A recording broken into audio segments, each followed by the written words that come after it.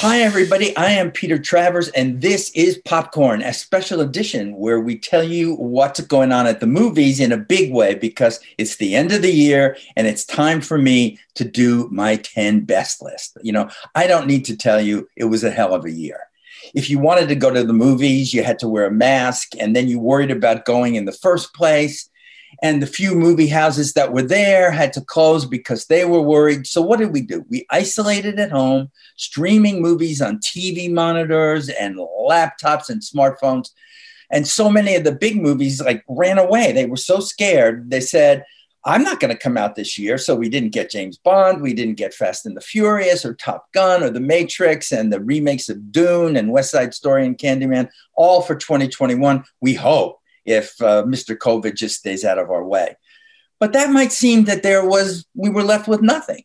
But no way, because I'm telling you, there were surprises this year. Okay, we depended on streaming. The good things really came in small packages. And if you want proof that I'm just not blowing hot air, just listen to this list of the top 10 movies of 2020 that I came up with.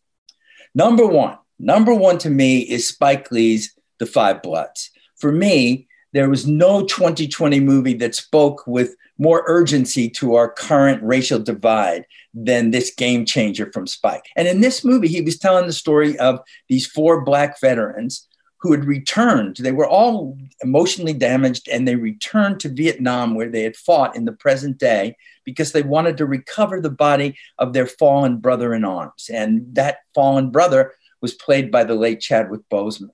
Delroy Lindo was the guy who headed up the group that was going there. And these two actors, to watch them tear up the screen together, even though Chadwick Boseman is basically playing a ghost in flashbacks, it's just so moving to watch them. And it's moving to feel Spike Lee's fury about how the heroism of Black soldiers has been written out of history, not just in Vietnam, but the American Revolution to the Trump era.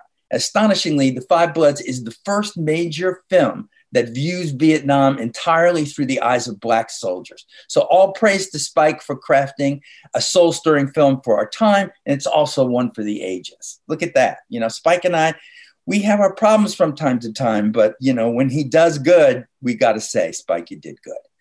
Number 2 is Nomadland. Now, Nomadland isn't yet everywhere where you can actually stream it, but if The Five Bloods is in your face, Nomadland sneaks up on you. It floors you. And the film tracks the wanderlust of Americans who travel around the country in vans, searching for jobs, snatches of human connection. There's millions of them out there.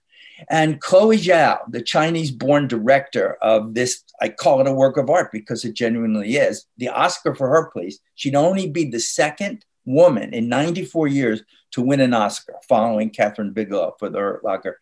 Boy, does she deserve it. And she's teamed up with, I think, a never better Frances McDormand and a cast of real life nomads. These guys are amateurs and they break your heart. And they talk about what fires up the human urge that we all have to get out there and roam. To me, that's just a new American classic.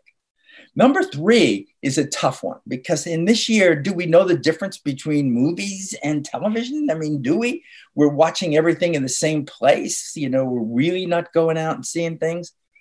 And so I'm technically saying that Lovers Rock is my number 3 as Best Picture because the director, Steve McQueen, remember him? He won an Oscar for 12 Years a Slave.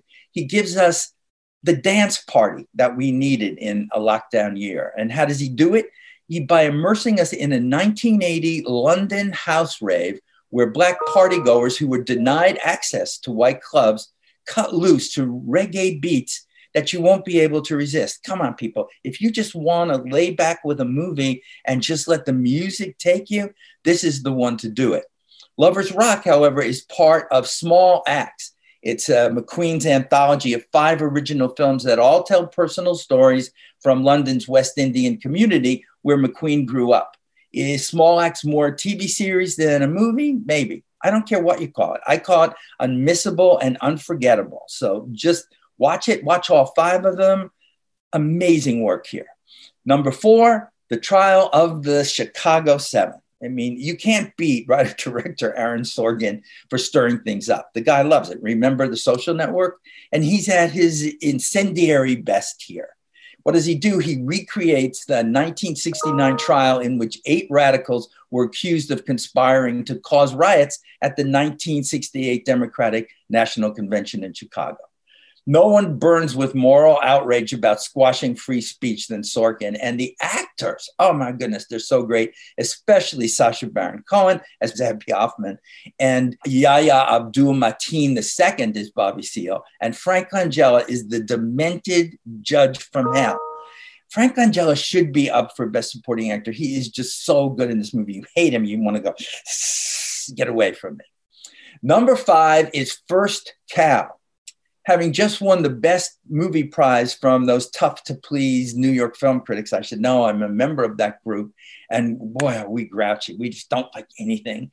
And we picked that as Best Picture. And you can see it's not my number 1, but what a great movie. It deserves your attention.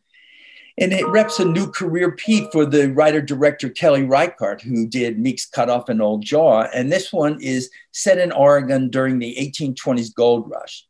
And we start to watch the friendship between a cook that John Magaro plays and a runaway Chinese immigrant played by Orion Lee.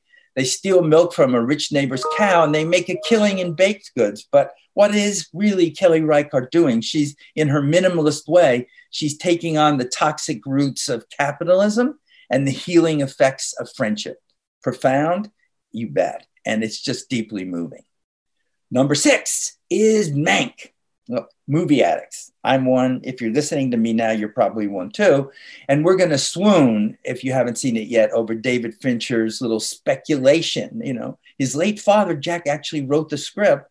And years later, he's done his dad this favor by actually making this movie about the making of 1941 Citizen Kane, which everybody still thinks is the greatest movie ever made. Did the credit belong, the movie says, to the young director Orson Welles? Or is it the booze hound screenwriter, Herman J. Mankiewicz? And with Gary Oldman playing Mank, you know, he's the life of the party. He's great.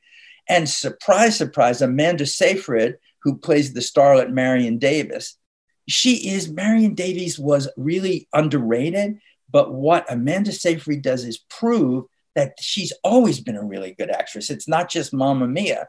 So you're going to love to watch this. It's a love letter to old Hollywood and also a takedown of studio politics that makes it impossible for Hollywood ever to tell the real truth. All right, number 7, Never, Rarely, Sometimes, Always. There were bigger, showier movies this year, but none took a more direct path to right here, to me anyway, than Eliza Hittman's little quiet stunner about a Pennsylvania teen, a brilliant Sidney Flanigan, who just won New York Film Critics Award as Best Actress, playing a 17-year-old teenager who goes with her cousin to Manhattan looking for an abortion.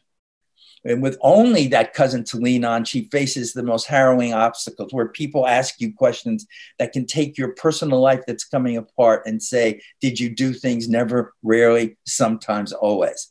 Hittman is the 3rd woman director to make my best list this year, along with Chloe Zhao and Kelly Reichardt. These women have something to say, and they say it so beautifully. Number 8, Minari.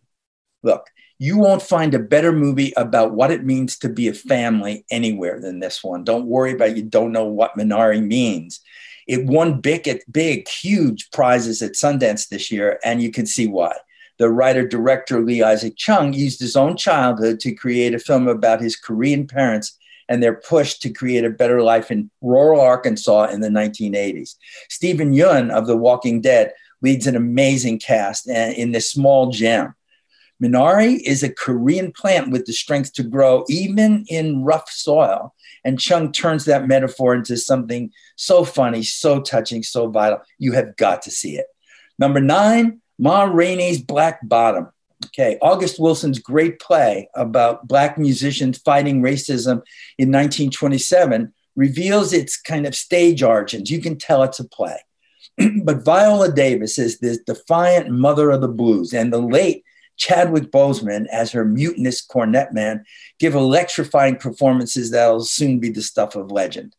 I can see them going to that Academy stage, if there is an Academy stage for us to have them go on. And if I could dedicate this year to just one creative artist, it would be Chadwick Boseman.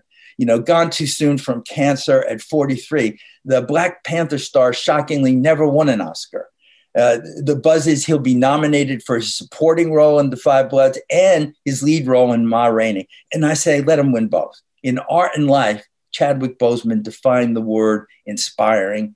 And because he's done our show so many times too, and we got to know him, he also defines the word class. All right, number 10, what is it? This is controversial because I know some people just don't understand this movie at all, but I'm going with it. I'm picking Tenet. It's Christopher Nolan's visual knockout. It starred John David Washington. It was the only epic movie that I saw in a theater on a jumbo screen in this COVID-cursed year of 2020. Even when I didn't know whether the plot was coming or going, actually it does both. It's that way. It just confuses time. Tenet swept me away on its kind of delirious, delicious ride that we go to the movies for. It was thrilling. I missed that in theater adrenaline rush, you know, that you get with this kind of fun escapism. I'm betting you do too. So here's to 2021 and the hope that, come on, vaccines, you got to help us, that we can all soon meet again in the dark to safely share the magic of movies on the biggest screen possible. And here's my New Year's promise to you all out there. I'll bring the popcorn. Thanks.